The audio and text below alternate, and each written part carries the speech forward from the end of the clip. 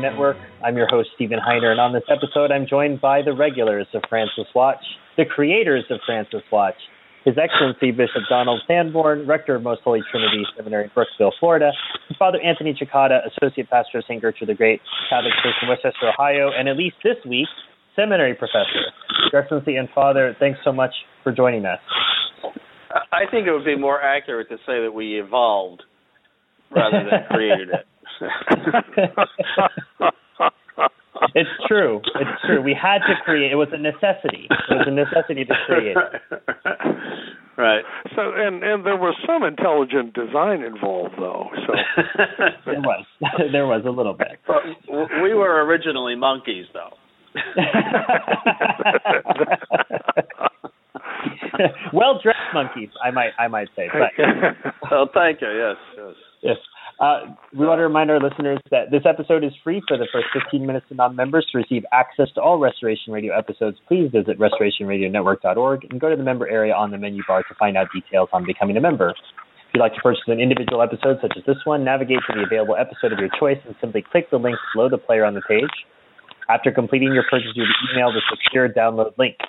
Restoration Radio episodes are syndicated on iTunes and Stitcher.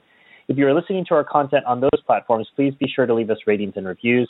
This will help those who are searching for truly Catholic programming to more easily find our content. You can find the links to these two syndicates on our homepage. Well, listeners, we've returned from our third season break of this season, and we have witnessed the mania of Francis, at least in the United States, for the last couple weeks.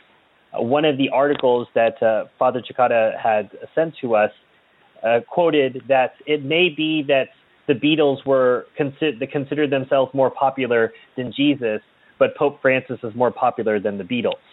And it just seemed that there was a complete mania about it. And I spoke to strangers if I was on a flight next to them or if I was just in chance conversation with them and they found out I was a Catholic. Francis came up almost immediately, and I'd be interested to find out if His Excellency or Father ran into that. But really, we haven't seen anything like it since the days of the JP2 We Love You USA love-ins. But this was a whole new level. I mean, obviously we have social media and everything pushing it, but what are your immediate reflections? And did you have any instances while you were traveling to chat with people about Francis and his visit? Well, I was hoping against hope that somebody would bring it up to me, but I didn't. Nobody said any. Well, one man in the airport did, and he was someone that promoted sexual perversions, and that I didn't think that he even believed in God, and that he's an apostate, and various other things. And I think he wasn't expecting to hear that, but I didn't really get into any big discussion with anybody about it. As I was in the airport in Dayton, preparing to fly down to Florida to teach my classes, I saw a priest the other side of the waiting area. It was probably one of the priests from the university in Dayton. There's a Catholic university in Dayton. And I figured if he said something to me, I would have to be ready with some sort of a remark. I know it comes as a surprise that I make undiplomatic remarks, but if he asked me what I thought of Bergoglio, my response was, I hear he's going to abolish the 6th and 9th commandments. But so you didn't get a chance to use that line. No, but amusingly enough, as I was thinking about this, there was a man who was sitting behind me who was having a discussion with, I think, some sort of a Hispanic or Mexican Protestant who was engaging him on the book he was reading. And the Protestant was saying, essentially, you Catholics sort of complicate things, it seems, about Jesus, and I don't understand what you're talking about when you're talking about the historical Jesus. And, of course, my ears perked up at that because this Catholic man had apparently been talking about that, and the Protestant was quite shocked with it. So naturally, being shy, I turned around and I said to the Protestant man and the Catholic, that business about the historical Jesus is nonsense.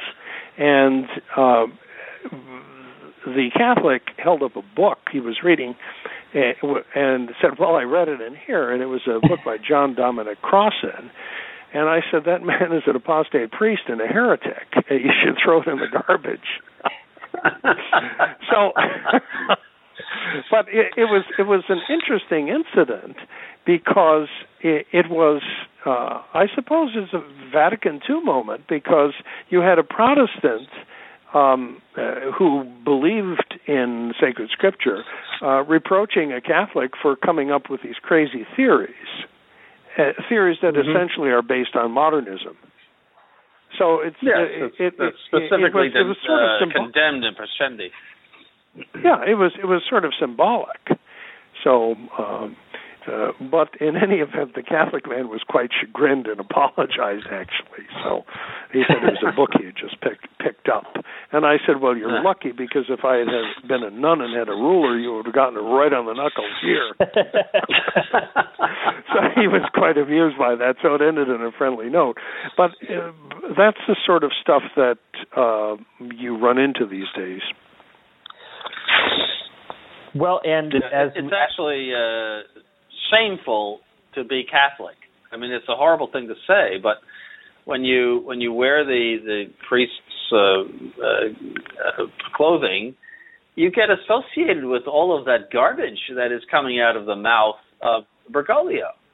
And unfortunately, we are the only ones that wear that clothing. That is traditional priests. The others are in secular clothes.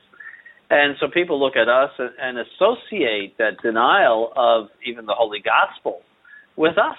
It's shameful. It's it's certainly, I say that, to be understood in the correct sense, that in the eyes of the world, they represent Catholicism. And it's a shameful thing. It is a shameful thing, and I just had that come up today with regard to Francis. There was a woman who was telling me about her kid who is in a private school that is filled mostly with conservative Protestants. And she said that her kid is getting all sorts of questions about the unorthodox things that Bergoglio says, which is it's awful. It's awful. Yes. Well, and my own, of course, I don't have a collar when I walk around, so people don't necessarily associate that with me. But you have chance conversations with someone on a plane, and I was sitting next to an avowed atheist, or at least a confessed atheist. And so I'm an atheist, I don't believe it. He says, but who I like is this Pope Francis guy. And I said, really, tell me about it. He said, he's just telling everybody. He used some more colorful language, which I can't use on Francis Watch because this is a family show. But he said, he's looking at all these traditions, and he's basically saying, oh, I don't believe in any of that. And I thought, this is some atheist telling me that Francis, I said, that's interesting that you observe that. And, what does that mean to you? He says, I'm an atheist. I'm not going to believe in God because of him, but I like what he's doing. He's shaking things up. So that was the atheist take. Then I had a Novus Ordo Catholic classmate. I've been visiting the United States the last couple of weeks, and I've been visiting with some people. And she had said, don't you think that he's doing some? I know you're a sedevacantist, Stephen, but don't you think he's doing something great? He's getting people excited about being Catholic again. I said, he's getting people about what? I said, what are they getting excited about? I felt, because she wasn't some chance acquaintance, she was a friend, I felt I could be a bit more forceful with her. And I said, what is he getting people excited about? She said, loving people and caring about them and being nice to your neighbor. I said, so that's what being Catholic's about, is being a good person. She's like, yeah, not judging people. I said, that's probably as far as this conversation could go. I said, we could get into a much longer conversation if you want to, ruin this part of the dinner. But I know that you're really excited about it, so we can either talk about it some other time, or we could talk about something else. We did end up chatting about it a bit more, but again, two reactions. One from an atheist who really likes Francis. So I think there's an atheist for Francis like Facebook group or something like that. And then I'm not kidding. I really think there is. And then there's this girl who's a Novus Ordo Catholic who's fired up by the whole thing. So this leads to the question that Newsweek asked, which you and Father Cicada have been asking for years, Your Excellency, but your answer is in the negative. Is the Pope Catholic? This is a secular magazine asking this question. Now, I thought that the article, it's rather long. You can find it at newsweek.com and or do a Google search, is the Pope Catholic, Newsweek, and you'll find this article. It really was an opportunity to go after the bishop in San Francisco, and they used him as a quote-unquote conservative counterpoint to Bergoglio. And in that sense, it wasn't as helpful, but the sort of glossy overs of Francis are very revelatory. Now, Father Cicada pointed out that Bergoglio gave his own answer to this question. And you can tell us a bit about that, Father. Well, as usual, he had a garrulous press conference on the plane, which these are always very interesting to read. And coming over from Cuba, he was asked about this because obviously this has been in the press everywhere. And the guy who asked him was a reporter for an Italian paper, and then, in response to this question, Bergoglio said that a cardinal friend of his told him a little anecdote, asking him if it was true that in the Bible they spoke of an antichrist, and she explained it to him, and also in the Apocalypse. And then if it was true that an anti-pope was the antichrist could be an anti-pope. So the idea is that he raised the issue and, of course, naturally poo-pooed it because he said, well, her position was based on the idea that he didn't wear red shoes, which, of course, is silly. But the idea is that he brought up the topic, that people are saying he's an antichrist and an anti-pope. And that, his rising is, something predicted by the apocalypse. And this shows the extent, I think, to which the idea is being sort of noised around. It's even got to the point where he feels that he has to say something about it, at least blow it off with a joke. Maybe we should invite him onto this show. Hey, sure. I mean, that's what we talk about. That he's an anti-pope. Whether he's an anti-pope or not. Well, he says that he said at the end of it this remark. Well, if necessary, I'll recite the creed. Well, my thought on that was that I don't want to hear you recite the creed. I want to hear you explain the creed. Because that's where the problem is. Anyone can recite it. But what you understand by it is the problem. You can get a parrot from the jungles of Brazil to recite it. Yeah. So this is being noised abroad. They talk of him about Francis as being the people's pope. That was the latest thing. But, I mean, from some of the stuff we've seen, he could also be called the atheist pope. You know, his press is so good there. Yes. I mean, it was wall-to-wall coverage when he was here. I don't know if you were out and about, but if I went to the store or wherever I was going, there was something on the television. It was just full coverage. So it was Francis Mania while he was here. Now, as part of that ongoing reflection, someone had remarked that this election was by a cabal of people who had been engineering it for a while and had failed earlier, and during the Ratzinger election, they had failed to get Bergoglio in, but then they got Bergoglio in this time. And Rorate had this story. What did you make of that, Father Cicada?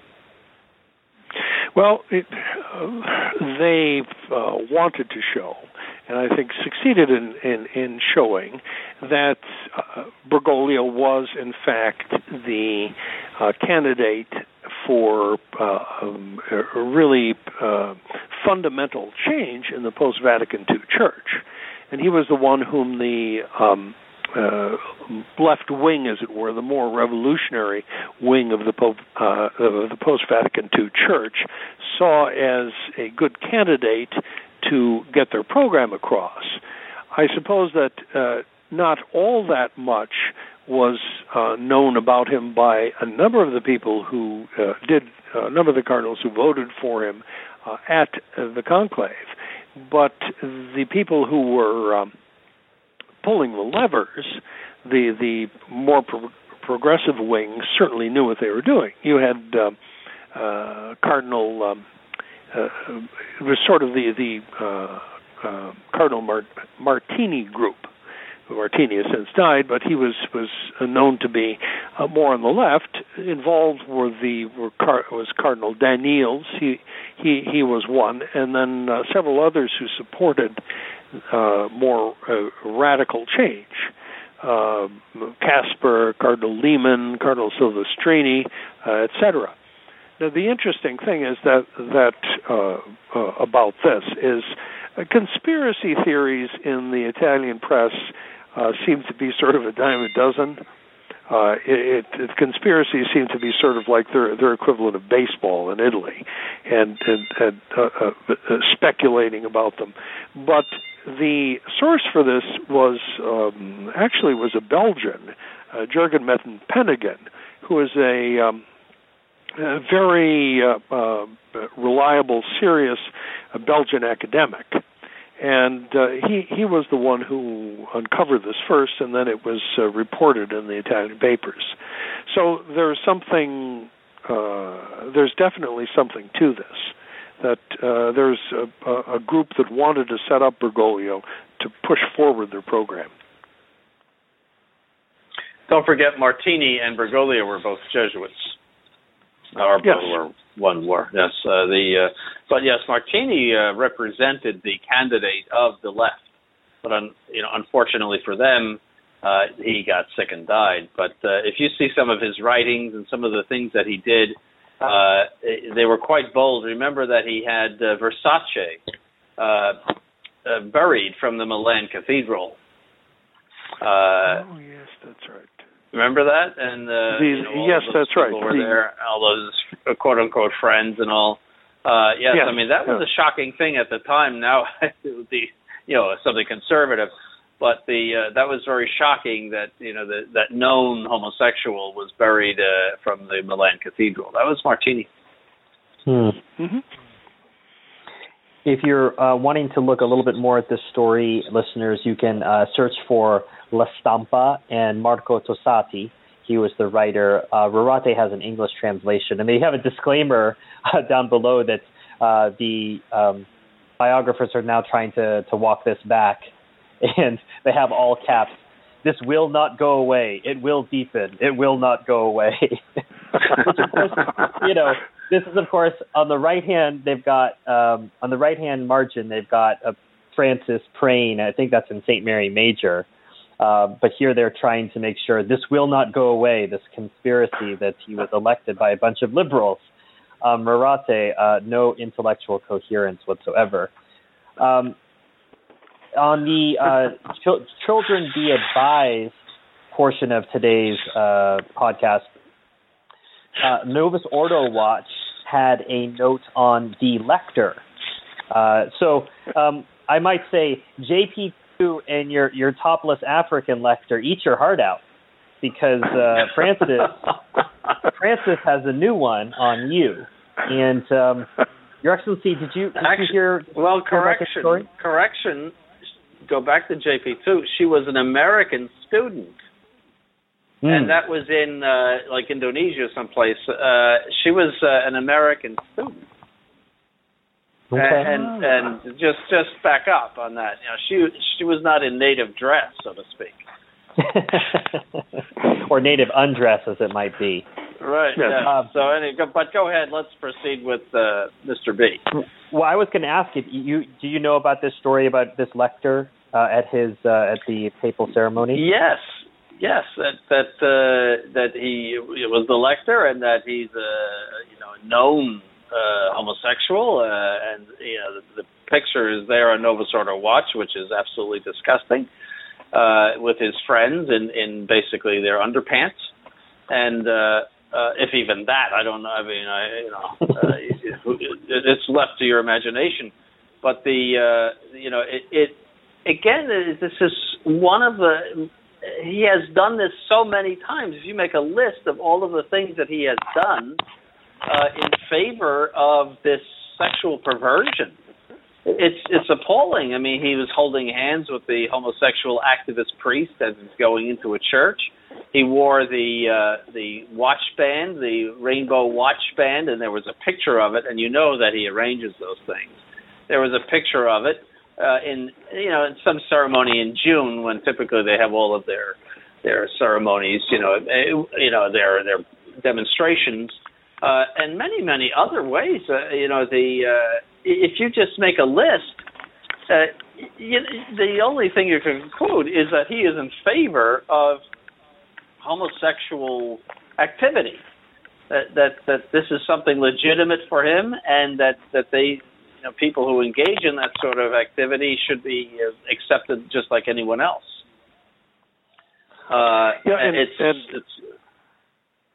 The latest thing today, you simply cannot keep up with Bergoglio.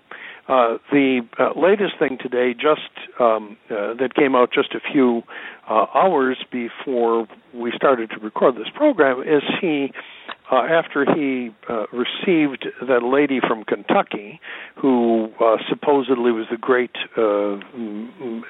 hero of the anti-gay marriage campaign, then he received one of his students, one of his former students from Argentina, with his so-called family. That's what the press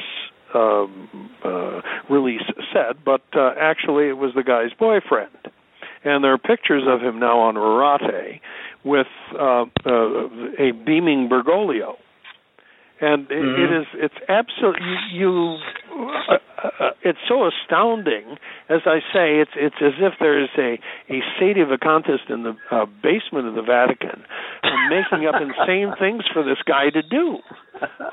It is so outrageous, and Rorate points out that. He says this is the defining image of the pontificate.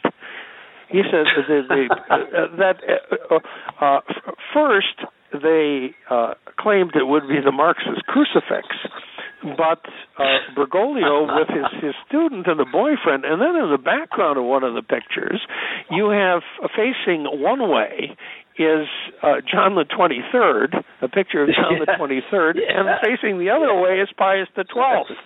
Yes, I saw that. So the Pius the 12th is the only one in the picture who doesn't have a smile. Now the also it said that the meeting with Kim Davis, who was the clerk in Kentucky, that was not meant to be an approval. Whereas absolutely nothing was said about the meeting with the student, the old student, and his boyfriend. See, clarify what you mean by that, Your Excellency. There was a statement. Well, yes? that there was no. Well, there was no statement to say that. Well, that was not meant to be an approval of the fact that he's living with a man. Exactly. There was absolutely no qualification of that meeting with the old student and the boyfriend, whereas there was a big qualification concerning the meeting with Kim Davis. Here the woman goes to him thinking he's the defender of marriage. He will be happy by the fact that I am standing up for marriage, and then the rug is pulled out from under her, as if to say, you're wrong to do this. I mean, what else can you conclude from the fact that the Vatican would come out and say, well, that was not meant to be an approval? What can you conclude from that except that she's doing the wrong thing? Right, and if the press release didn't communicate that attitude to her, certainly if word got out to her that he had met with some homosexuals either before or after meeting with her, then she just sees him as a politician. I mean, obviously, I don't think the lady's any kind of Catholic, but ostensibly, this would be an opportunity for her to see that Catholicism is all about standing up for something, except he goes and undermines his own action of outreach to her by meeting with this guy. So even if he was trying to do something on behalf of evangelizing for Catholicism, he would undermine his own message. And as I say, again, JP2, eat your heart out. I mean, all he's got is kissing the Quran. But this guy in 1 year, he's got communist crucifixes, he's got homosexual lectors, he's got all sorts of things. I mean, yes. JP2, if he was a saint and it took him, 30-something years, Bergoglio, Santo Subito, now. I mean, he's rising to heights that JP2 couldn't ever dream of.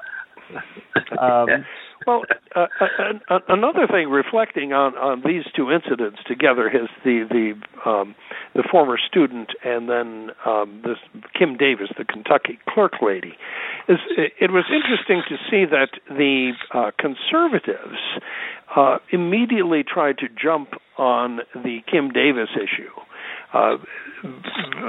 trying to grasp for the straw that this was a sign that, this is what Bergoglio meant by respecting religious liberty and embracing the program of the bishops in the United States, and what a wonderful thing this was to receive this heroic woman, and the reaction, of course, from the progressives was to be appalled that Bergoglio did such a thing. That he would receive this woman who had all of these awful, politically incorrect, psychologically harmful ideas. But it's interesting to see that both sides really at a broad level don't seem to understand what Bergoglio is up to. That, the Kim Davis thing was a bone that was thrown essentially to the conservatives to kind of keep them distracted. But then the other thing came out, and so that's the former student thing came out, and it should illustrate to the conservatives the fact that this man is not Catholic, and you can't be under illusions about his different symbolic gestures. Yeah, I think it's worse than that. I think that the Kim Davis was presented to him probably without even his knowledge.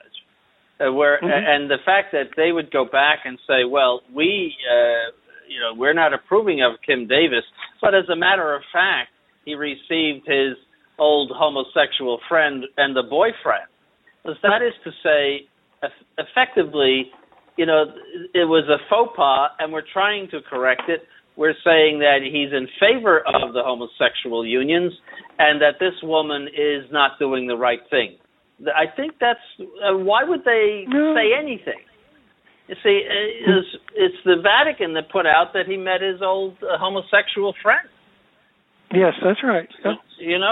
So there was I think it came right down from Bergoglio that he did not want the reputation of favoring that woman who is leading a charge against homosexual marriage. He doesn't want to be associated with her. And so he says, I'm not associated with her, but in fact, I met my old buddy and his boyfriend. I mean, how clear can it be? Yes, that's right. That's right. That they would go to all that trouble. Well, yes. And the president made his position clear as well. He was at a homosexual fundraiser, and he made it clear that people's religious rights do not trump civil rights. And he's clarifying his position. Yeah, he's taking pictures with Francis and all that, but he's still, at least to Obama's credit, making sure that he's clarifying his position. Whereas Francis doesn't come out to say anything along the lines of, well, religious freedom, whatever that means, should stand for something in America. But instead he just smiles, takes pictures, chats with everybody. Great politician. Mm-hmm. Mm-hmm. Yes, I saw that as well. Obama was very clear that the principles that he's operating under, and that religion in effect ends up being subservient to the state. You can say things in private, et cetera, but your actions have to be governed by adherence to the supremacy of the state. Great religious freedom, isn't it wonderful? No. Mm-hmm. Well, I started to look at the next segment we're going to be discussing in today's program, which is the new annulment rules. And I at once felt both marvel and repulsion at what's going on, because I thought potentially it was a move of a great statistician, strategist, a great strategist. But the reality is, as Father Cicada always points out, he's making a mess, right? And when you have a toddler throwing things off of a table, there's lots of things going on at once. So it has nothing to do with necessarily some great chess strategy on his part, but rather he is setting so many fires in so many places that there's no way to concentrate your fire on him. So you have him setting fires on the homosexual issue. You have him setting fires on the annulment issue. You have him setting fires on the SSPX reintegration issue. You have him undermining Catholic doctrine in the gospel. He has so many problems that you really, and this is a challenge for us on Francis Watch, every month we spend 2 hours doing new news stories. We're never doing old stories. We're always doing new things, and we always run out of time to cover everything that Father has done research on in that month. And so this is another fire that he's starting, the advent of what has been in the blogosphere and in the press, Catholic divorce. Your Excellency, Father, would you like to walk us through these motu proprios and what the process was and what the implications are? So what Francis did is he issued 2 motu proprios on annulment procedures. And basically to simplify and reduce what went on, in effect, what he did is radically reduce the such protections as there were in favor of the validity of marriages. In canon law, marriage always enjoyed what was called a favor of law, and that is to say that marriages were presumed valid. A Catholic marriage was presumed valid until you positively proved the contrary. And that was a procedure that was very difficult to do. As we pointed out, the small number, for instance, of annulments that were granted in the United States, because the grounds for annulment included or generally were limited to questions of internal assent and consent of the contracting parties of the marriage.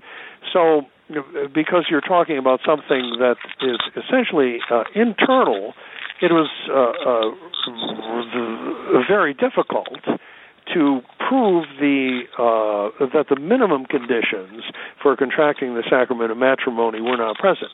That changed after Vatican II, especially in the United States, and the procedures were considerably liberalized, and the need for a second examination of the annulment, that was removed until the coming of the new Code of Canon Law in 1983. Well, what happened is Bergoglio, with his new legislation, first of all, took away, in most cases, the need to appeal to a second tribunal a marriage that is considered, that was found to be invalid at the first level. So that was one major change, and the prediction from canonists in the United States is this will result in an enormous number of annulments being granted. But the other wild card that Bergoglio introduced is a type of procedure where an annulment case doesn't have to be heard by a canonical tribunal, but can just be heard by the bishop of the diocese. And the bishop of the diocese can rely exclusively, if he wishes, on the testimony of the two parties to the marriage, whereas before you had to have an outside proof. And Bergoglio instituted a whole number of grounds under which the simplified procedure could be used. And there a number of the grounds were never heard of before in the church. For instance, the idea that the marriage could be annulled on the basis, let's say, of a pregnancy before the marriage. That was one of the suggested grounds, or a lack of faith. And lack of faith was never seen as the part of one of the contracting parties as grounds for annulling a marriage.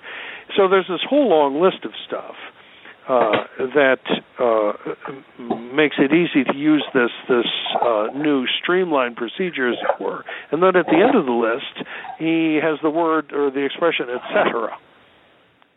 So the canonists in the new church were and are absolutely horrified by this, because it occurred to the conservatives among them that the Bergoglio opened the door for more and more annulments, millions of annulments. And indeed, the man who formulated the new procedure, Monsignor Pinto, said that, well, the idea was, in fact, to give out more annulments and to make it a lot easier. So that's what's going to happen. Your Excellency, do you have any reflections on this? Just that, yes, everything that Father Cicada said is a good summary of it. We are a little less in this country shocked by it, because we have been living with this since the 1970s, with 50,000 annulments per year, and this makes it even more liberal than the indult, so to speak, that was given to the United States back in the 70s to run these annulments through very quickly. This makes it even more liberal. But the people in Europe are taken aback by it. But these are people who are not in contact with reality concerning Vatican II. Vatican II's principal error is the primacy of conscience over dogma. Once you apply that to everything in the Catholic Church, this is just one more moment, one more aspect of putting conscience over dogma, putting the subjective over the objective. If you think your marriage is null, then it's null. That's essentially what it is. So these conservatives, I get a little impatient with them. Wake up! 50 years of this, and you still haven't figured it out. It's just more of the same. That's all. I think for us, it's different. Perhaps Your Excellency and Father, we're looking at it a bit more intellectually. We're just dismissing like well, you can get divorced, you can get an annulment over an abortion. I mean, this is all, we're looking back at the intellectual inconsistency of things. But what I'm horrified about as I'm reading it is that there are people who are in valid marriages who are going to look at this and use it as potentially a trapdoor or an exit stage left of their marriage. Right? So this is, someone who's in a valid marriage and they see this motu proprio and they're like, oh, well, I guess I've got opportunities to get out if I want. And that's the sort of horrifying side effect. It purports to be for people in a horrible situation. But what it does is it unlocks a really terrible Pandora's box. Yes, indeed, that's exactly it. Because all of these principles are eventually discussed and put in some sort of a popular form and discussed in the mainstream Novus Ordo press. So it will give people ideas that, well, if I have difficulties in my marriage, why should I bother really to resolve them and to worry about them? Because the bishop can annul my marriage, and he's supposed to annul it in 30 or 45 days. And this becomes a possibility for me to give up on my marriage. So you're entirely right. Well, I'm just thinking. I don't think it even deserves as much discussion as we are giving it. I think it's a joke. Mm-hmm. It's just an absurdity, and they're trying to call it, some sort of Catholic annulment process. It is just the abandonment of the sacrament of matrimony. Why don't they just call it that? Well, you're not. That's something that conservatives should realize. And I think a good number of them looking at this stuff are in fact horrified, but they should draw the logical conclusion. Mm-hmm. Which they never draw. Yeah, alas. Well, we have an old person who comes up a lot in Francis Watch. Di Mattei wrote an article, which Father I think too, as well as some other canonists. Father, can you summarize? There's been a lot of pushback in the quote unquote conservative blogosphere on these motu proprios. Can you summarize 2 or 3 of the points they're making in opposition, and under what grounds and by what principles they're opposing a motu proprio from the man they consider to be the vicar of Jesus Christ on earth? Well, they openly speak of it. Many of these writers in Canada speak of it as Catholic divorce, because for the 2 reasons, because of the ridiculous grounds that now are permissible to annul a marriage, a list that in fact is open-ended, and secondly that the procedure is so summary and so quick and can be conducted by the diocesan bishop. So they came to at least the correct conclusion on that point. And you have some of them saying that the legislation overturns the normal presumption in church law that theoretically existed, even under the Vatican II system, that a marriage is presumed to be valid until the contrary is proven. So you have people who are attuned to these issues who say that, yes, this is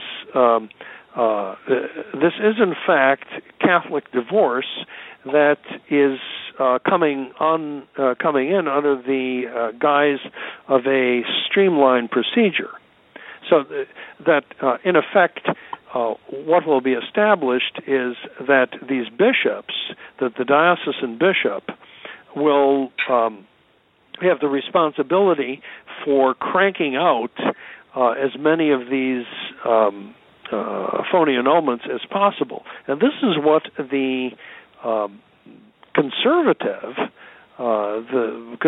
Novus Ordo canonists and press seem to say, and they seem to be horrified by it. I mean, you might as well have a drive-through window in the chancery offices for the bishop to hear these things, because they're supposed to be done extremely expeditiously.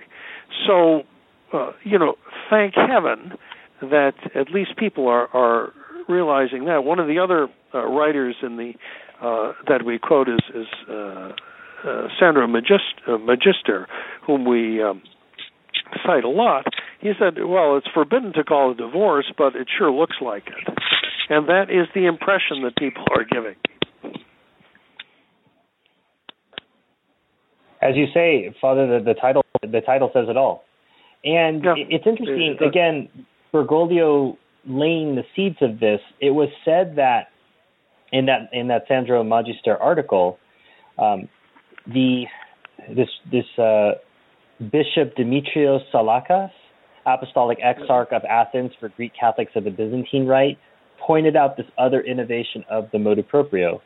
Quote, "As it seems to me, this is the first time that a pontifical document of a juridical nature has had recourse to the patristic principle of pastoral mercy called oikonomia among the Orientals to address a problem like that of the declaration of the nullity of marriage," unquote. Magister goes on to say, evidently, Pope Bergoglio also had this result in mind when 2 years ago he said during the flight from Rio to Rome, "The Orthodox follow the theology of economy, as they call it, and they give a second chance of marriage, they allow it. I believe that this problem must be studied." The theology of economy, well, it's a new one. Yeah,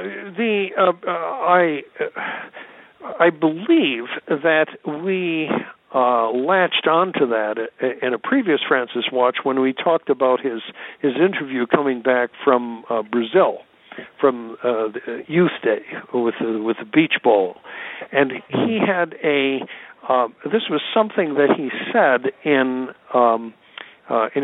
his conference on the plane coming back. So obviously, what has happened is he has caused this particular idea to be included in the in his motu proprio on the annulment processes. So once again, 2 years ago, it was clear that he was going ahead. In fact, it was October, I think, that we talked about this when he was coming back from Brazil, and it's clear what his program is, and now we see it being implemented. That he's not put this stuff aside.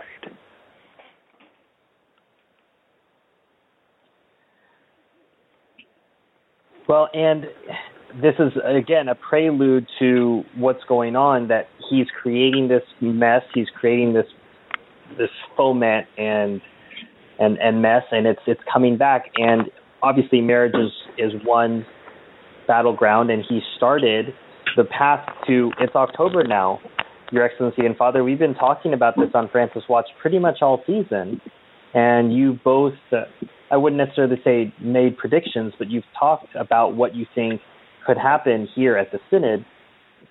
And now we see that the pushback is at its highest pitch prior to the Synod. We've been seeing a lot of popularity, and blogs pop up in response. I think this is coming up on 10 years that True Restoration has been in existence, and we came into existence around the same time as Orate did, probably as this part of group of new traditionalist blogs.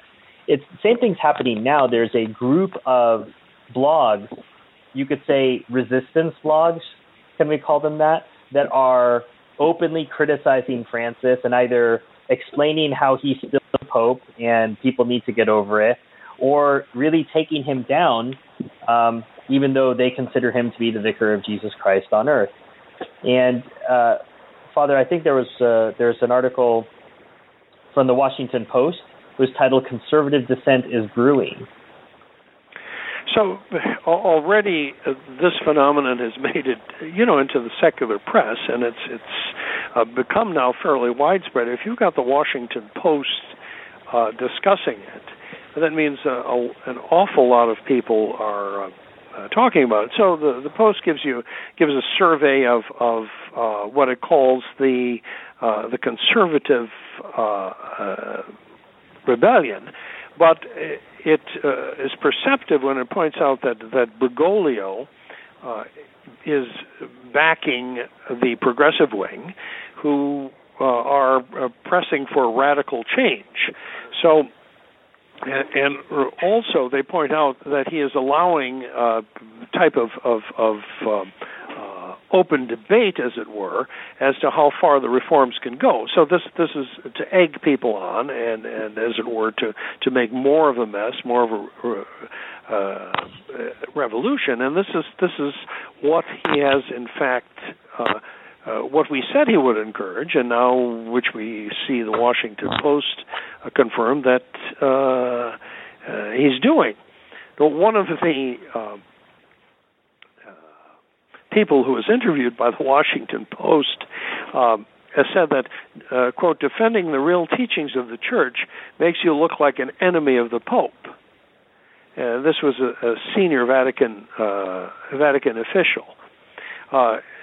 Quote, we have a serious issue right now, a very alarming situation where Catholic priests and bishops are saying and doing things that are against what the Church teaches, talking about same-sex unions, about communion for those who are living in adultery, this Vatican official said, and yet the Pope does nothing to silence them. So the inference is that this is what the Pope wants. And of course, that's precisely it, that the people who are promoting this program are sort of encouraged in the boldness that of the positions that they take. One of the things that the Post points out that I in fact have noticed is that the code word used in some conservative circles is confusion. That, well, now with Francis there seems to be confusion. But in fact the code word seems to mean that Francis is the one who is causing the confusion. So you have the conservative reaction, which we've talked about extensively before. We need not belabor it, I guess, with Burke and Cardinal Caffarra, and books being written warning about the problems with the Synod. The African Cardinal Sarah, writing a book that has just been translated into German. So this is the kind of pushback that he's getting. So, and it's come into the notice of the secular press, and this is a big story, and it's gaining momentum with every crazy thing Bergoglio does. Well, and Your Excellency, Dr. De Mattei points out that the loosening of annulment rules, as you say, it's quite regular for Americans, but for the rest of the world, it's more of a shock. He says that there could be many more annulments, in fact, millions of annulments. Do you see a drastic uptick in annulments because of this new documentation and of what the Synod might bring us? Sure, absolutely. There'll be a tremendous uptick in that. To me, it's just I don't see why there's such a reaction to it. I mean, this is just one more stone to fall down from the edifice, and it just makes matrimony into a joke. But they've made everything else into a joke just as much. So I don't see the big import of it. I mean, the conservatives are very upset about it. How can this be? But it's as if this man up to now has been Pius XII. It is as if the council never took place, and isn't this shocking? And why are you so upset? I mean, we've been living 50 years with this stuff, and topless lectors and kissing Korans, and what is your problem? That they're dismantling marriage, and they dismantled it in this country years ago. That was one of our controversies with the Society of St. Pius X, and they did not understand it. And at the time, I didn't understand it either. You see, in Europe, they still had the quote-unquote conservative way of giving annulments. In our country, they were giving out $50,000 a year. You could, get the drive-through annulment. That's why we opposed the annulments. They did not understand until later, when they were more installed in this country, that this country was giving out annulments like candy. But now they're just really extending that and making it yet more liberal. But in a sense, there's nothing new here. That's I think what else is new? Well, the Vaticanista who's talking about this, Andrea Socci, alludes to the fact that there may be a schism, but I suspect, Your Excellency, that you would say that you don't think that's true. You don't think that the conservatives would actually lead some sort of schism. No, I think that the most they might be capable of is resistance, an R&R thing, recognize and resist. I think they might go through something like that, but they have proven themselves over the years to be able to dig such a tremendous hole in which to place their heads and to not face the reality that is before them, that Vatican II is an abandonment of Roman Catholicism. I mean, never underestimate their ability to dig a deeper hole and to blind themselves to what is before their eyes. Because they see sedevacantism, which they know is behind the curtain if they go too far, with all of their logical conclusions. They know that is what faces them. They are so horrified by that. It is as if you were some sort of a creature from the deep to be sedevacantist, when in fact it has the support of doctors of the church and great theologians and popes. It's not something that we cooked up. This is something that is completely based in Catholic theology, and all you need is the ingredient of the heresy of the Pope. I mean, that's all there is the fact that this man is a heretic. All the theology and canon law is there to say the man is not the Pope. But they are horrified by that specter. And so they are willing to hem and haw and, and maybe and if, in order to somehow avoid that conclusion. And, it gets a little tiresome, frankly. And they say schism and all. I mean, schism means sedevacantism because you don't go into schism against a true pope. Otherwise, you slit your throat, ecclesiastically. That means, if they say schism, that means the declaration of a vacancy. I think that they're so horrified by it that they'll never do it. Well, they're not going to do that, and if they take the Bishop Fillet route, Your Excellency, they'll write an anxious petition. Bishop Fillet on Rorate, we have a headline: Bishop Fillet's anxious petition to Holy Father before the Synod. Annulment reforms will, quote, open the door to Catholic divorce, and we get Most Holy Father this, Most Holy Father that, Most Holy Father this. Yes. It ends with, we entrust this humble petition the patronage of St. John the Baptist, who underwent martyrdom for having publicly defended the sanctity and exclusivity of marriage, even against the scandalous civil authority in a case of divorced and remarried persons. And we pray the precursor give your holiness the courage to recall before the whole world the true doctrine concerning natural and Christian marriage. Well, it's a good thing Bishop Fillet's around to remind Francis about what the Christian marriage is, and I'm sure he'll take Bishop Fillet's petition into account.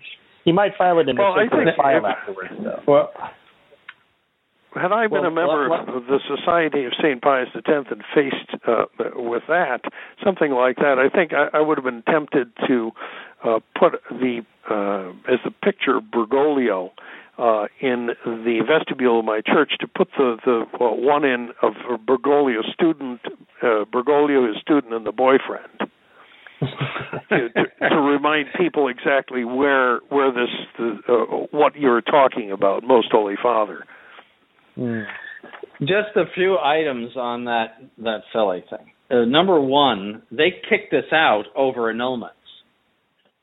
That was the very one of the that was, and Archbishop Lefebvre himself wrote to the person that was sort of the cause célèbre of the whole thing and said, oh, don't pay attention to those priests in America, just you can lead a life of Catholic marriage, in good conscience. He overrode us in that. Excuse me? Yep. I said, well, make sure you keep the checks coming. That was maybe at the bottom. Yes. But that was, I was the one that discovered it. I was, I won't go into details, but I was doing a big road trip for raising money for the seminary. And somebody happened to say to me, my husband was married before. And I said, well, how does that work? Well, we got an annulment. And I said to both of them, we do not recognize these Novus Ordo annulments. That's how the whole thing started. That was in well, there it is, Bishop Sanborn making trouble again. And so he overrode us in that and, wrote back to her and, don't pay attention to those priests. That's point number one. Point number two is that the Society of St. Pius X long ago set up their own annulment process and their own annulment, quote-unquote, courts, which are very similar to what Bergoglio has. I mean, they don't have the, they have been giving out annulments themselves. So they can hardly talk about protecting marriage. They don't have any jurisdiction at all to give out an annulment. They couldn't give out an annulment to two dogs. They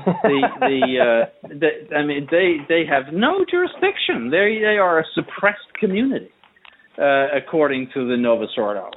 And certainly from the point of view of tradition, they recognize the Novus Ordo hierarchy as having power.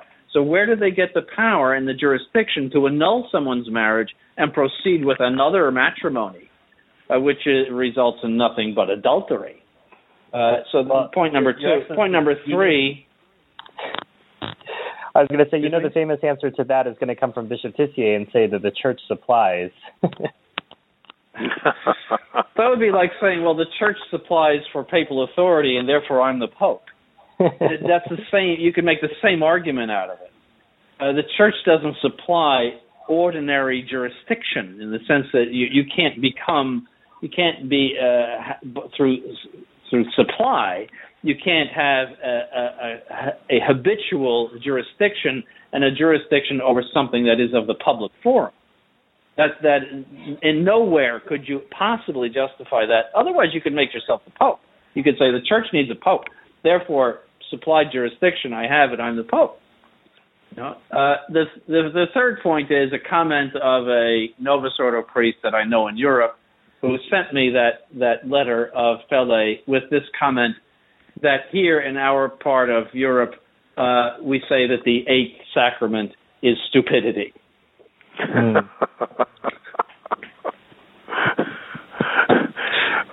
He's a canonist, by the way. Yes, and I think that should be pointed out. Yes.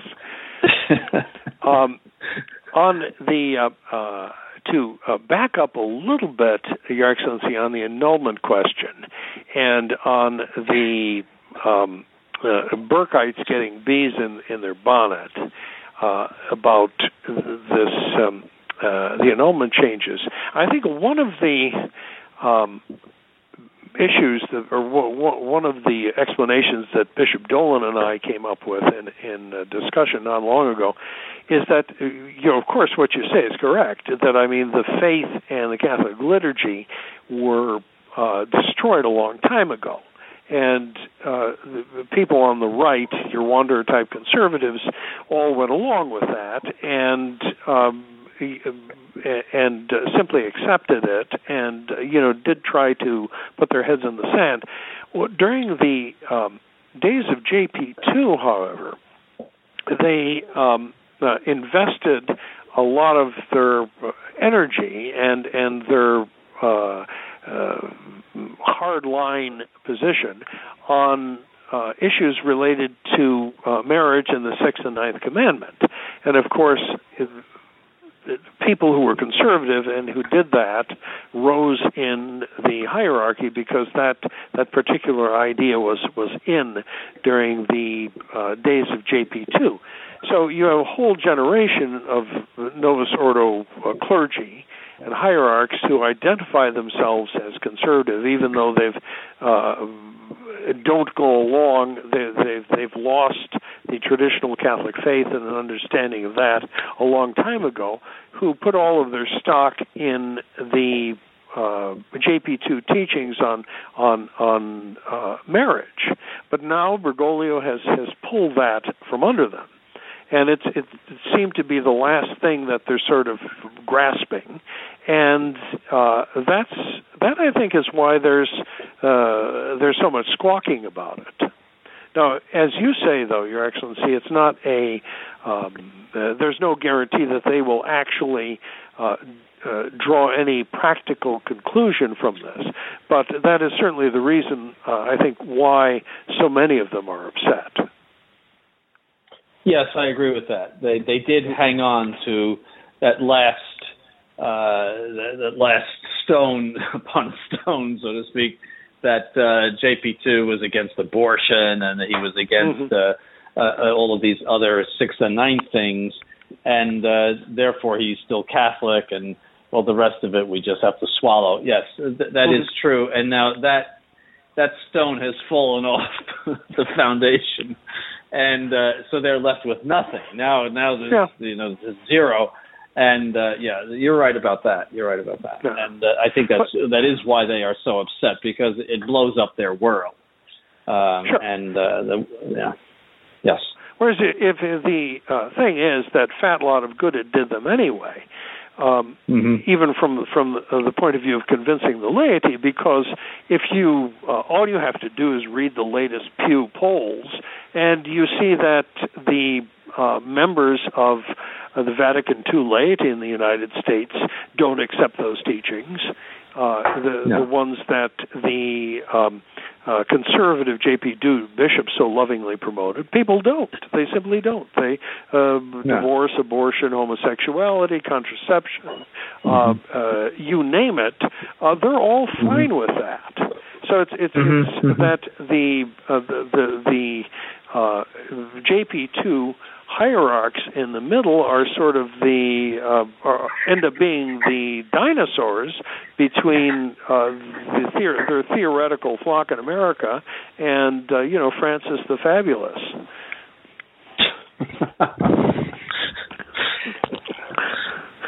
Well, in addition to that, we have all of the feedback that came from the visit itself. I probably thought the leading headline among the heading that Father had put Francis in the U.S. : Obama's socialist homeboy. The headline from The Federalist, which is a blog entitled Che Guevara's Pope, probably very reasonably argued. Father, again, there's way too many articles to get into here. But can you pick out 2 or 3 things that the writers were seeing in Francis's visit to America and his promotion of, shall we say, socialism?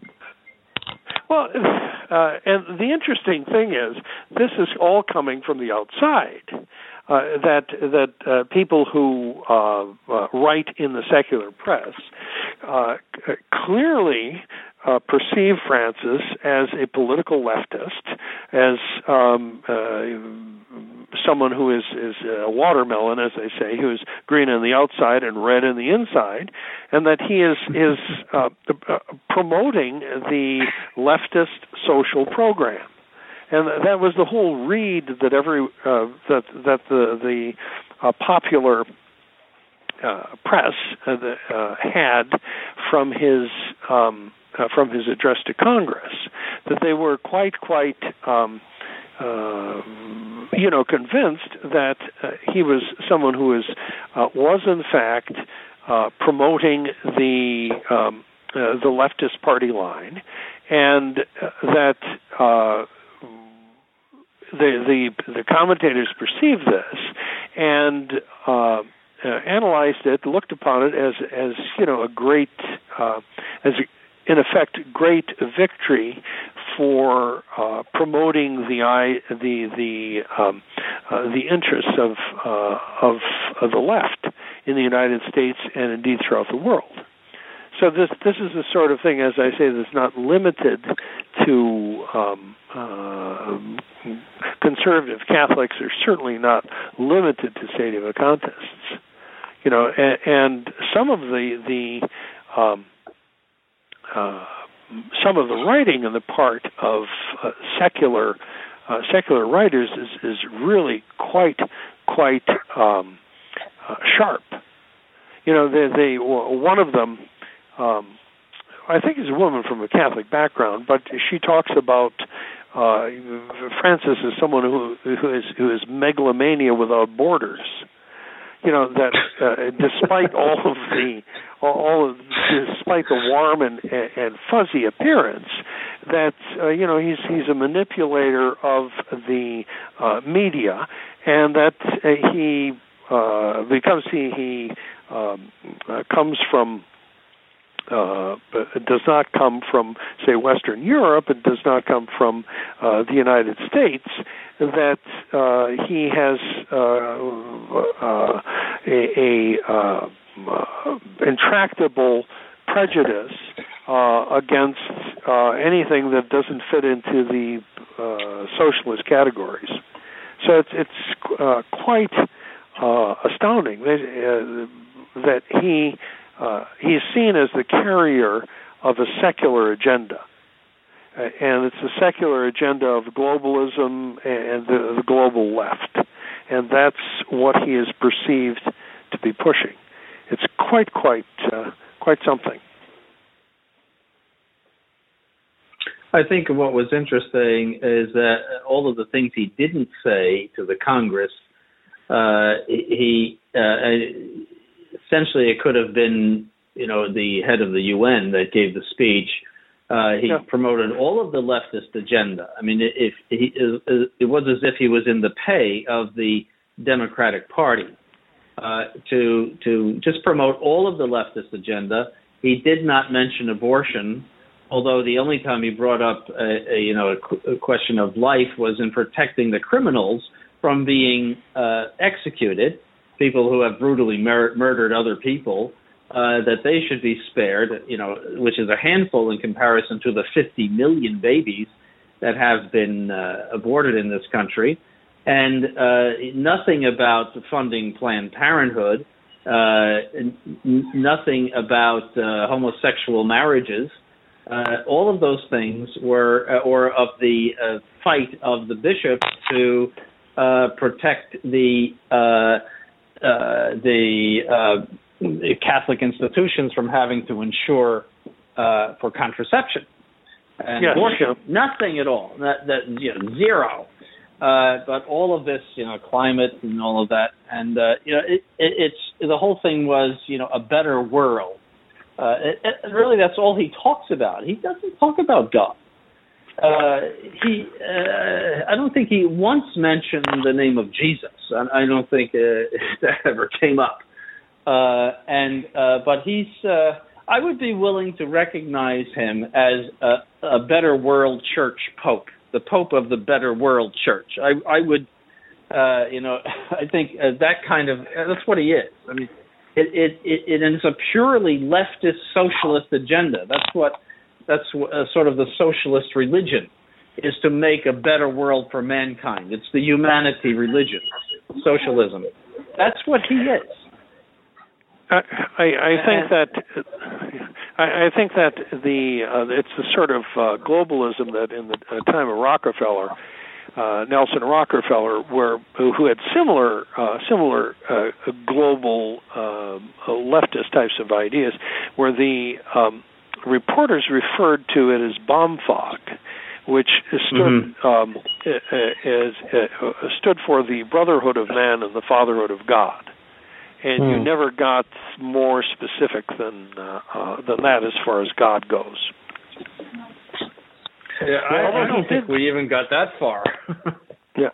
Well, although he did mention God in a speech, there's another one of these articles that is entitled, and again, mainstream, U.S. News and World Report, Pope Francis just echoed Obama's offensive prayer breakfast remarks. So he said that the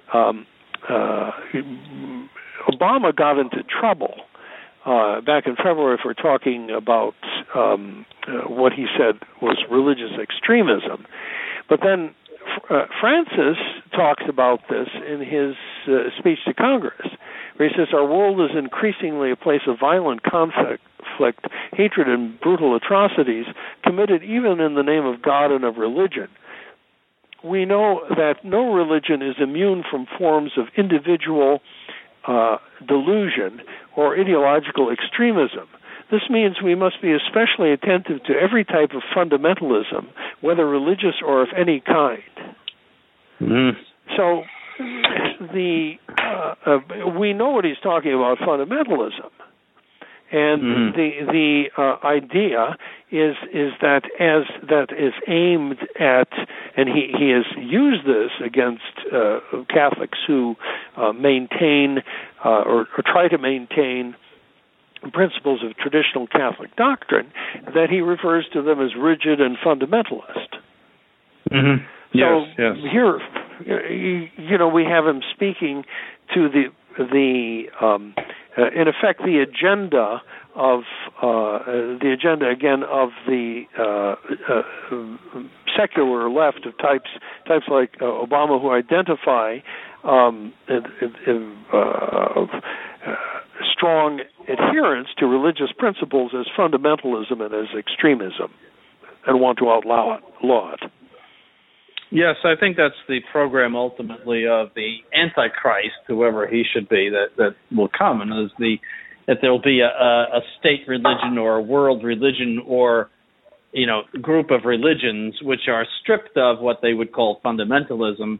Everyone's ecumenical. Everyone is quote unquote peace loving and not homophobic, and who have all the wonderful qualifications that they should have. And then the fundamentalist religions will be persecuted to a greater or lesser extent. And that will be ourselves and anybody else that happens to believe in a transcendent God and in objective morality. And that is all of the writings, in fact, that one sees about the age of the Antichrist, especially within the past 100 or 150 years, where the authors talk precisely about a situation like that you end up with essentially a dogmaless religion. Mm-hmm. As Bishop Sanborn was talking about all of the opportunities that Francis had to speak on issues in America, I think I felt for the first time this idea of lost opportunity. Bishop Sanborn brought this up again with way back with Bishop Williamson when the whole controversy was going on about his comments about historical events. And Bishop Sanborn said, Bishop Williamson could call a press conference and say that, Vatican II's, a disaster, a lie, it's fake. The new Mass is a lie, it's fake, here's why. Because all of the press was focused on him. And could you imagine, obviously we can't imagine this within the person of Francis, but in an alternate universe, when a Catholic Pope shows up in America, he condemns the recent legislation which allowed for so-called homosexual unions. He would have condemned Planned Parenthood and said that it encouraged some sort of Catholic action in order to get it defunded. He would have condemned any actions of the president supporting any of this. All of these opportunities, well, I would say this is Bishop Sanborn's favorite pastime, is condemnation. But all of these opportunities to condemn, Bishop Sanborn, you must just be, at a loss. He had all of these opportunities to condemn, and he didn't do it. And the media would have been there to eat it up because, it would have been so controversial. And all of that message would have resonated worldwide. But instead, we're getting all of these other things and more of the same. Mm-hmm. Well, he would not have been invited to speak to Congress. He probably would not have been invited even to be in this country if he had the reputation for condemning modern errors. He would probably have to go around incognito in a sweatshirt so as not to be shot or killed. If he really were to take on the modern world, he would be like a hunted animal. Well, he'd probably dress up like an immigrant and try to cross the Rio Grande, Your Excellency, and that way he would show his solidarity. He's just a normal guy like the rest of us. He goes out shopping for glasses like the rest of us.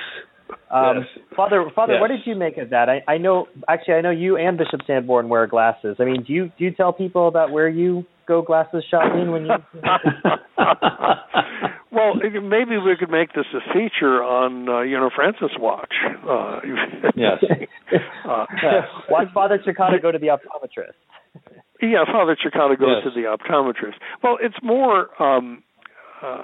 It's more of this hammy humility hot dogging. That the idea is that he is promoting his brand as being someone who is so humble, and this nonsense keeps on coming up, and you see it referred to in the press, the secular press, where they talk all the time about Francis's humility. But, as we've said a number of times before, you don't draw attention to yourself, and you try to blend in, and you do not do things that are regarded as exceptional in your state of life to draw attention to yourself, because that is the opposite of humility. So he goes over to, lens crafters or something. Well, if you're supposedly the Pope, you think that's not going to end up in the press? Mm-hmm. It doesn't, it doesn't make any sense. In terms of the traditional understanding of humility. So they had the other part of the humility ham that was served up was the chair that he used in New York, for Mass in New York. So it was an awful monstrosity. And, it was done by immigrants. Immigrants made it. Well, I think the implied was that they were also illegal immigrants, and that, here's a picture of it. It's very simple. There's no ornamentation, and, we have a simple whiteness, a simple white cushion, and only a simple design and everything. It looked like the Florida Electric chair. It looked like old Sparky. Which is located in Starkey, by the way. That's what I said. Starkey I was actually Starkey, just so you know. Sparky's in Starkey. Okay. Starkey is the name of the place where Sparky is. So I had someone was commenting about this on a traditional site, and I occasionally intervene on some of these traditional discussion sites. So my opinion of it, or the opinion that I put down, said that, all it needs is electrodes and a beanie. And then as far as I'm concerned, an electric beanie, ready to would go. be perfect.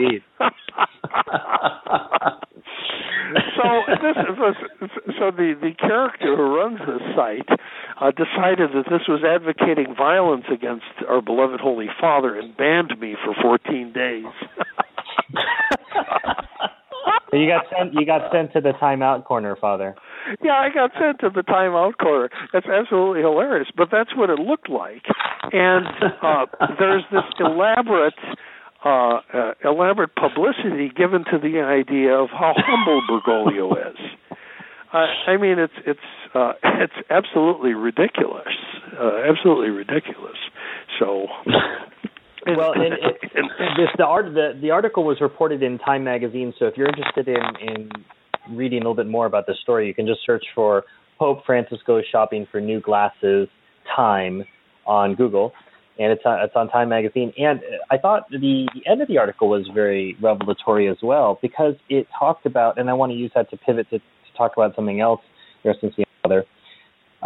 says here, a German tourist visiting Rome with his father said he was stunned to see the Pope in the shop trying on the glasses, especially after he waited for 4 hours earlier in the day in vain to climb to the top of St. Peter's Basilica.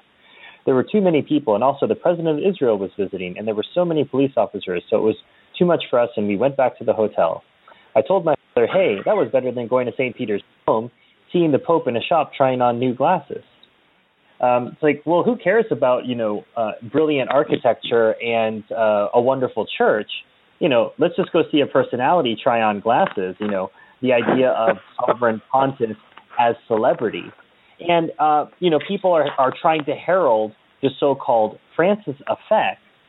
And one of the articles you had in our collection, Father Cicada, was this gentleman, Novus Ordo Bishop David M. O'Connell, and he was trying to address this, and he says, because he's talking about people being enamored with Francis, he says, to be sure, the Pope's enormous popularity provides the Church with an extraordinary opportunity to communicate its message and spread the faith. But will that outpouring of affection translate into more lapsed Catholics returning to Mass and embracing what the Church teaches and believes? O'Connell, for one, doesn't see hard evidence that is happening so far. At the end of the day, the quote-unquote Francis effect has to be evaluated by its ability to transform and convert people into people of faith who go to church and participate in the life of the Church. So far, everybody loves Francis, but there's no difference in the pew, he said. What we're realizing is it's going to take more time than we thought. It's not a criticism of Francis, but it's a challenge to the people of faith. Don't tell me you love me, show me. So show me. He's asking people to show him the love. It's time to start showing the Church you love Francis, so that means you're going to go back to Mass, right? Right, Your Excellency? Well, that reminds me of the evolutionists too. When they have a problem with the development of some creature, they just add another billion years. What's a billion years? So we need more time, more Vatican II. We need another dose in the arm of Vatican II. Get the big needle and shove it in, and then everything's going to turn out all right. You see, and that's the people who love him are the people who have given up the faith. The people who are still in the Novus Ordo and retain the Catholic faith, that is, they adhere to Catholic dogmas, they can't stand him. They can't stand him. I know one Novus Ordo priest who will remain anonymous. I said, will you be going to the festivities? And he said, no, I have to get my hats blocked that day.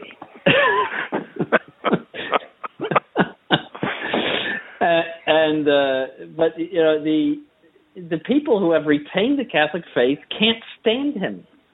But the ones that have given it up, they like him because he's one of them. Finally he's come around, and the Catholic Church, so to speak, has come around to them. That's why he's so popular. I mean, there's not going to be any effect. And if they go to the new Mass, it's not because they have the faith, or it's not some resurgence of the Catholic faith. It's just the resurgence of a heresy. That's all. A resurgence of an apostasy. But you're not going to see people going to the new Mass, because they're all full of religion now. No, he is making a religion of the world and of sexual perversions and everything else that the modern world loves, and you don't find that in a church. It's the shallow modern cult of the personality. And it's the cult of the image. It's the image that Francis projects, and the type of personality that he projects is this is very attractive, friendly type of personality. I mean, he was referred to in Argentina. I mean, he's a real sourpuss. I mean, he was referred to as the bulldog. Because of as someone who never smiles, but he's developed this personality, this public persona now, realizing that you have to do that to build up the momentum for change, for further revolutionary change in the post-Vatican II Church. So this image of him,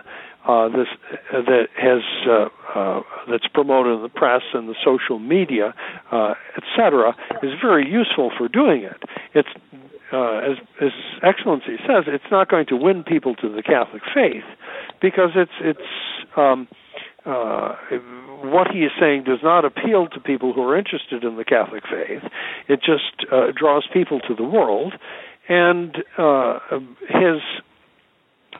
it's shot through with this surface, this shallowness. He could be any other sort of media personality, someone who is famous in effect for being famous.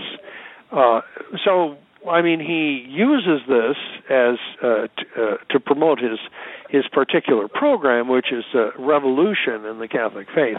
But it is not going to, in the long run, draw people back to church. It's the Francis effect is purely a flash in pan on the surface, as it were.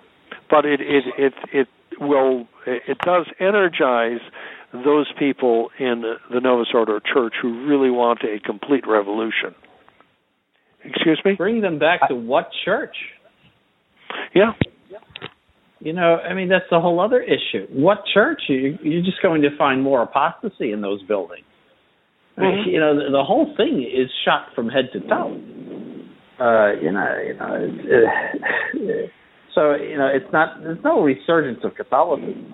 And if he had defended the Catholic faith while he was here, or if he had the reputation of defending the Catholic faith, you would not have seen those throngs. He would have been vilified by the press. People would have called him, a dinosaur from the Middle Ages and so forth. He would have been very unpopular, except with the people who still retain Catholic dogma.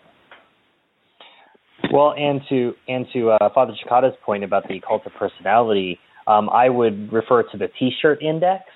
One of these articles was talking about the number of T-shirts made of Francis, and that he has way more T-shirts made of him than Ratzinger. And JP2 is a big T-shirt seller too. But one of the big designs is the picture of, if you remember that campaign image from Obama's first presidential campaign, Your Excellency, where it said hope, and he was in this sort of red and white. Yeah, well, they've got that at Francis now, and it says Pope at the bottom.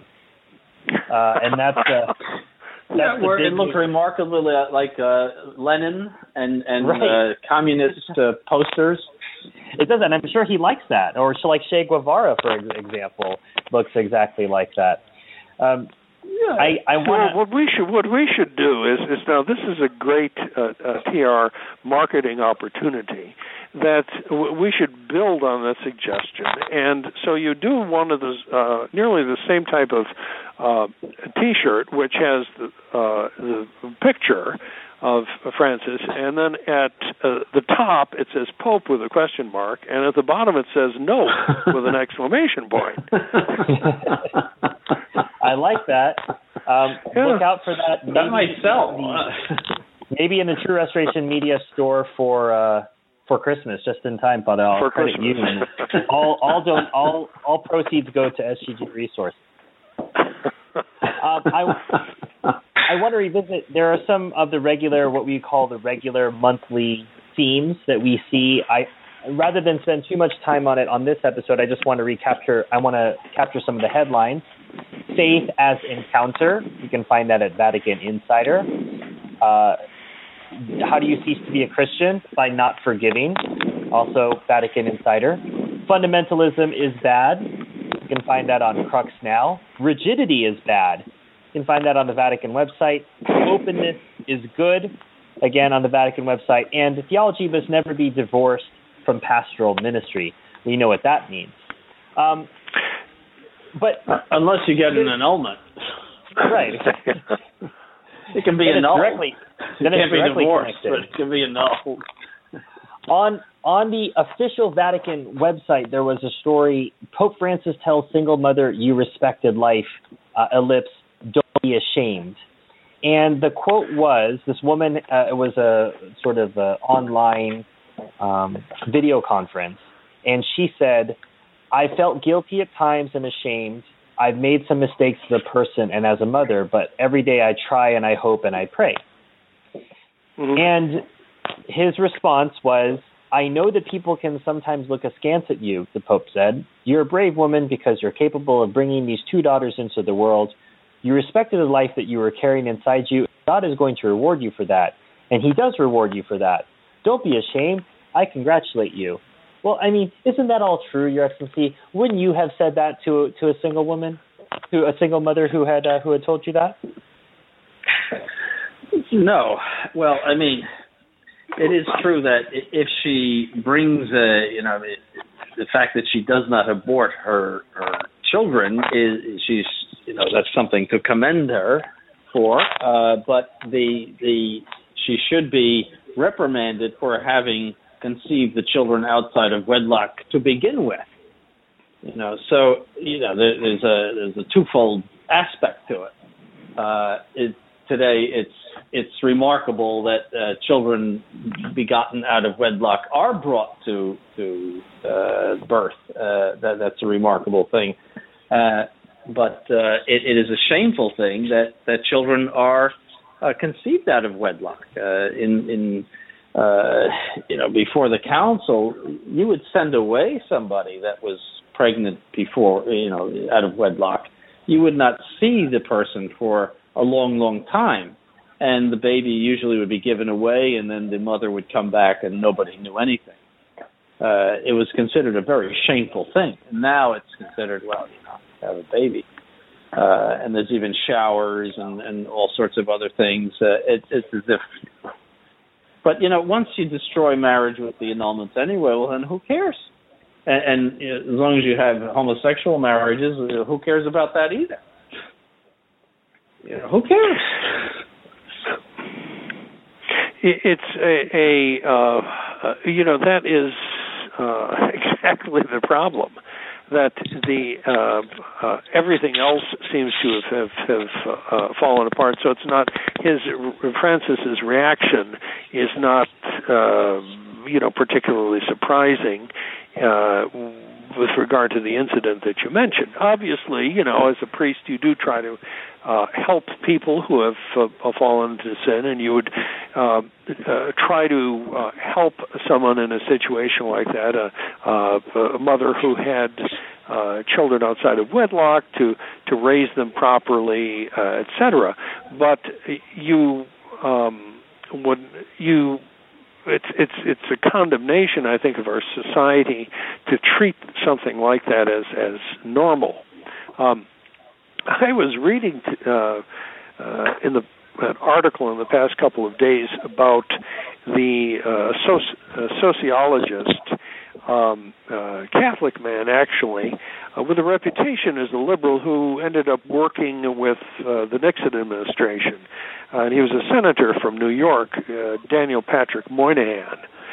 He was actually very famous for a study he did of what to do with the problems in black families in the 1960s, and he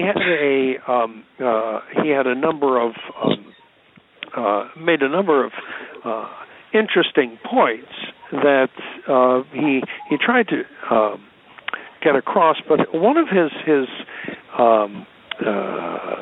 sayings, his analyses of the problems of that time has actually become rather famous. He said that the problem now in black family life, and now we can say the problem now in everyone's family life as a result of the social revolution, is that society is defining deviancy down. Defining deviancy down. And that's a very good, that certainly applies to this situation, that a child out of wedlock is not, having a child out of wedlock is considered completely normal. It's not considered deviant anymore. And that certainly all of the other aberrations that we face and that Francis is countenancing are not considered deviant anymore, because the standard has been lowered, as we know. Well, along the lines of that defining deviancy down, Father, did you have a chance to look over that Pew Research Center poll? about Catholic beliefs about sin? That's more of the same exactly. It confirms what we've been talking about all along here. That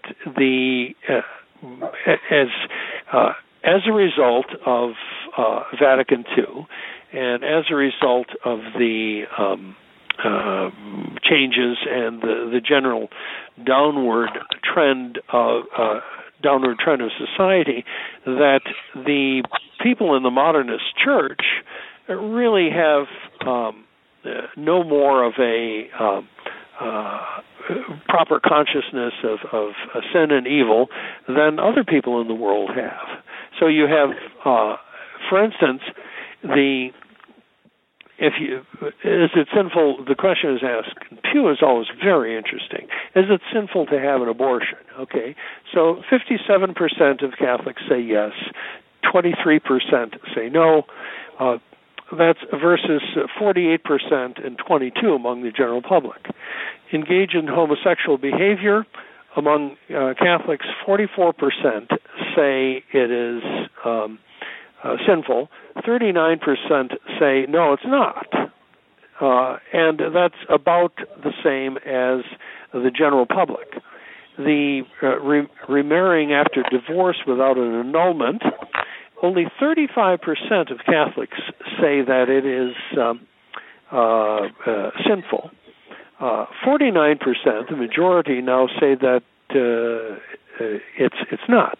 Living with a romantic partner outside of marriage, 33% of Catholics say that it is sinful. 54 say that it's not. In fact, if you compare it to the stats in the other column, among the general population, that more Catholics say that it's not a sin than members of the general public do. They're at only 40%. The divorce, 61% of Catholics say that there's nothing wrong with it. That's 10% more than among the general public. And the use of contraceptives, 17% of Catholics say that it's a sin. 66% say it's no. Among the general public, 10% say that it is, but 63% say that it's not. So there are more Catholics who believe that it's not a sin to use contraceptives than people among the general public. So that's really it sums up the effects of all those wonderful springtime changes of Vatican II, where morality has, practically speaking, gone out the window, and that Catholics are not simply not better than the general U.S. public when it comes to considering certain things to be sins, but actually are worse when it comes to considering them to be sins. It's quite shocking, but in one sense, or it should be. And another sort of no intellectual consistency line, Father, I noticed that they had a ton of surveys. On the white evangelical Protestants, sinful to have an abortion, they have the highest yes, 72% of any other demographical groups. So Catholics, ex-Catholics, unaffiliated, white, Hispanic, Republican. But if you walk all the way over, sinful to use contraceptives, 9%, one of the lowest. So they managed to focus on this issue, abortion, and they see no connection to use of contraception. And it's just this complete divorce from reality. Mm-hmm. Complete disconnect. And of course, if you had asked that, question maybe 100 years ago, you probably would have gotten quite a different answer. Mm. That's when it was illegal. Yes. Contraceptive devices that were illegal. You couldn't buy them. Druggists would get in trouble if they sold them. Also, and abortion was illegal too.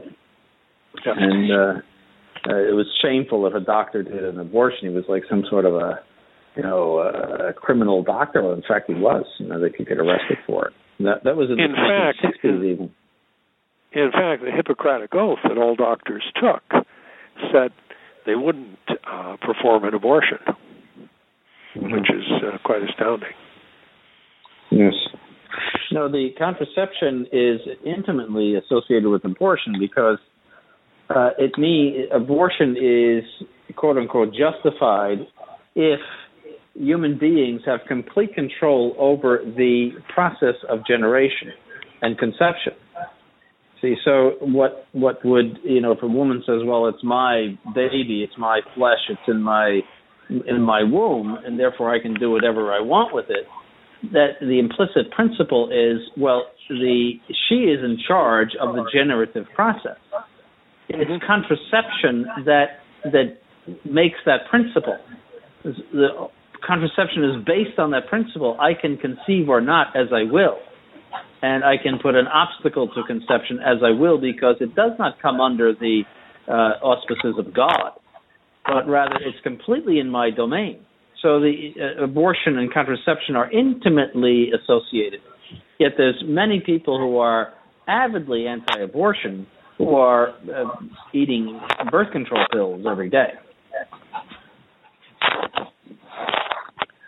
Well, Your Excellency, Father, it's technically the September Francis Watch, but we have 2 more left in this season before we get into the new year and the new season. Can you reflect a bit on what has happened so far and what we can expect in the final 2 months of this year? Boy, it's anybody's guess after... I thought this was a family show. Well, as far as you can, shall we say then, Your Excellency. Oh, my. Well, what can I say? All our predictions about Francis so far have come true, and in spades, as they would say, because it has been a truly wild ride since March of 2013. And the revolution has picked up speed and has continued to roll along. And this month of October with the Synod should be a particularly wild month. So we'll wait and see, and I'm sure we'll have plenty of material by the time the show rolls around again at the end of October. Yes, I couldn't add much to that. The Synod will be the main event.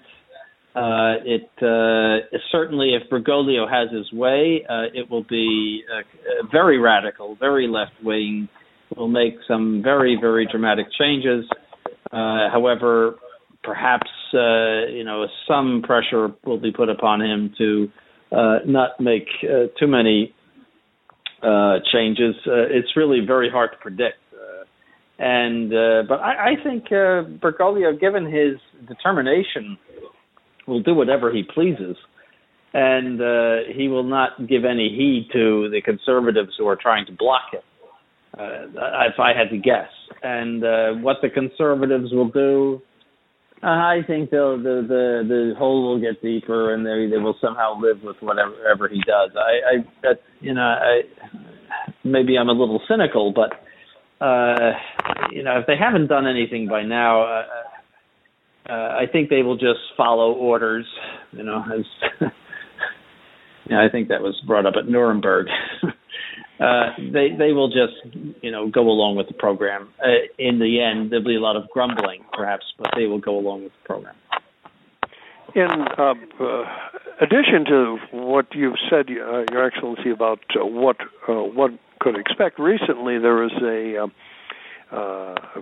within the past few days, there was another report on Rorate that talked about how, in fact, Bergoglio has a group of Jesuits who are headed by the head of Civiltà Cattolica, Father Spadaro, who did the initial horrifying interview with Bergoglio, and that there's this group of Jesuits who, in fact, are working on a document which it is suspected will be the document with which Bergoglio sums up the Synod and lays down the law for practical programs. So it seems that despite all of the talk about openness, etc., that the fix is in advance, and that there is a prepared text that Bergoglio wants to go with. So that will be very interesting. Very interesting. Also, he has stacked the synod with bishops in favor of his program, and he has excluded those who are opposed to him. Yeah. So, I think that says something about the outcome. And the final report, his legislation, as it were, the end of it is, and what he wants to implement is already in the process of being written. So that, I think, is what we're looking at. So if I were a conservative, I think I would either save my airfare or spend my time in some Italian restaurants, because the conclusion is foregone to this one, I think. Well, Your Excellency, Father, what's the latest at the seminary and up at St. Gertrude's? Well, I always say the same thing. There's absolutely nothing happening here that is of any interest to anybody, except courses. Well, you do have a reduced load this year, Your Excellency. Well, yes and no. I'm doing church history, which requires a great deal of preparation. And it's the hardest period, which is the period from 1878 to 1958, because there is so much written. And you have to plow through all of these details, and in various languages. I'm reading in French, Italian, and German, as well as English. And, it is a challenge. I don't have all the dogma courses. I've done all of them. I've given all those courses to the young ones, and all of the preparation that I did for those, they have now, so they don't have to do any of that. But I got this in my lap, the church history, and I don't know exactly. Well, anyway, I have. It's very interesting. I don't mind it in that sense, but it's although I don't have many hours in the classroom, I have a lot of hours outside of the classroom. So I have to do 7 years of that. So I've got. I feel like Jacob in the Old Testament, where he's told he's got to wait another 7 years for Rachel. Here I thought I was going to just sort of sit in a rocking chair and watch everybody else perform. But now I've got 7 years of church history to do. My. Well, for St. Gertrude's, I spent the past week down at the seminary, and then we started a few weeks ago our what we call sort of the season. In other words, there are, believe it or not, more liturgical functions at St. Gertrude following the course of the liturgical year. We had Angel Sunday last Sunday with the blessing of children. And then this coming Sunday is a Rosary Sunday. We have our Rosary procession outside, and Father Charles McGuire is going to address the Rosary Confraternity. He's going to give them a little talk about how his journey toward the priesthood went, and it's a story which I'm sure many people here have never heard and will be very interested. Very interested indeed to hear. So that is our so far. And then at the end of the month, for the weekend of the Feast of Christ the King, we're going to have our traditional 40 hours devotion that will begin on the Friday before the Feast of Christ the King, and that will conclude the evening of the Feast of Christ the King. So it will be an action-packed month at St. Gertrude. And this is in addition to a trip to teach down at the seminary again. So there's a lot to do. Well, and as usual, Father will be offering up the warmer weather in Florida as the weather gets colder in Ohio. This is the time of year right. that you engage in that ascetical practice, Father. Yeah, it's the great season for teaching canon law, let me tell you. The theology of warmth, one might say. Yeah, yes, that's right. So, well, Your Excellency, Father, as always, thanks for joining us. Thanks for taking the time to review the horrifying acts of this non-pontificate. And we'll watch. Thanks so much. God bless you. Thank you. Thank you. I want to remind our listeners that if you have any questions for His Excellency or Father, you can submit them via email, franciswatch@truerestoration.org. Francis Watch is a production of the Restoration Radio Network. All rights are reserved, and any duplication without explicit written permission is forbidden. Permission can be obtained by writing to mail, MAIL, @truerestoration.org. All of us here at the Restoration Radio Network would ask that if you found this show to be informative, helpful, or in any way beneficial to you and to your faith, you please consider sending a note of thanks to the clergy who help make our network worthwhile.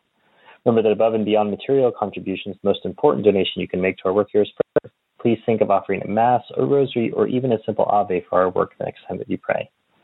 For the Restoration, I am Stephen Heiner. May God bless you.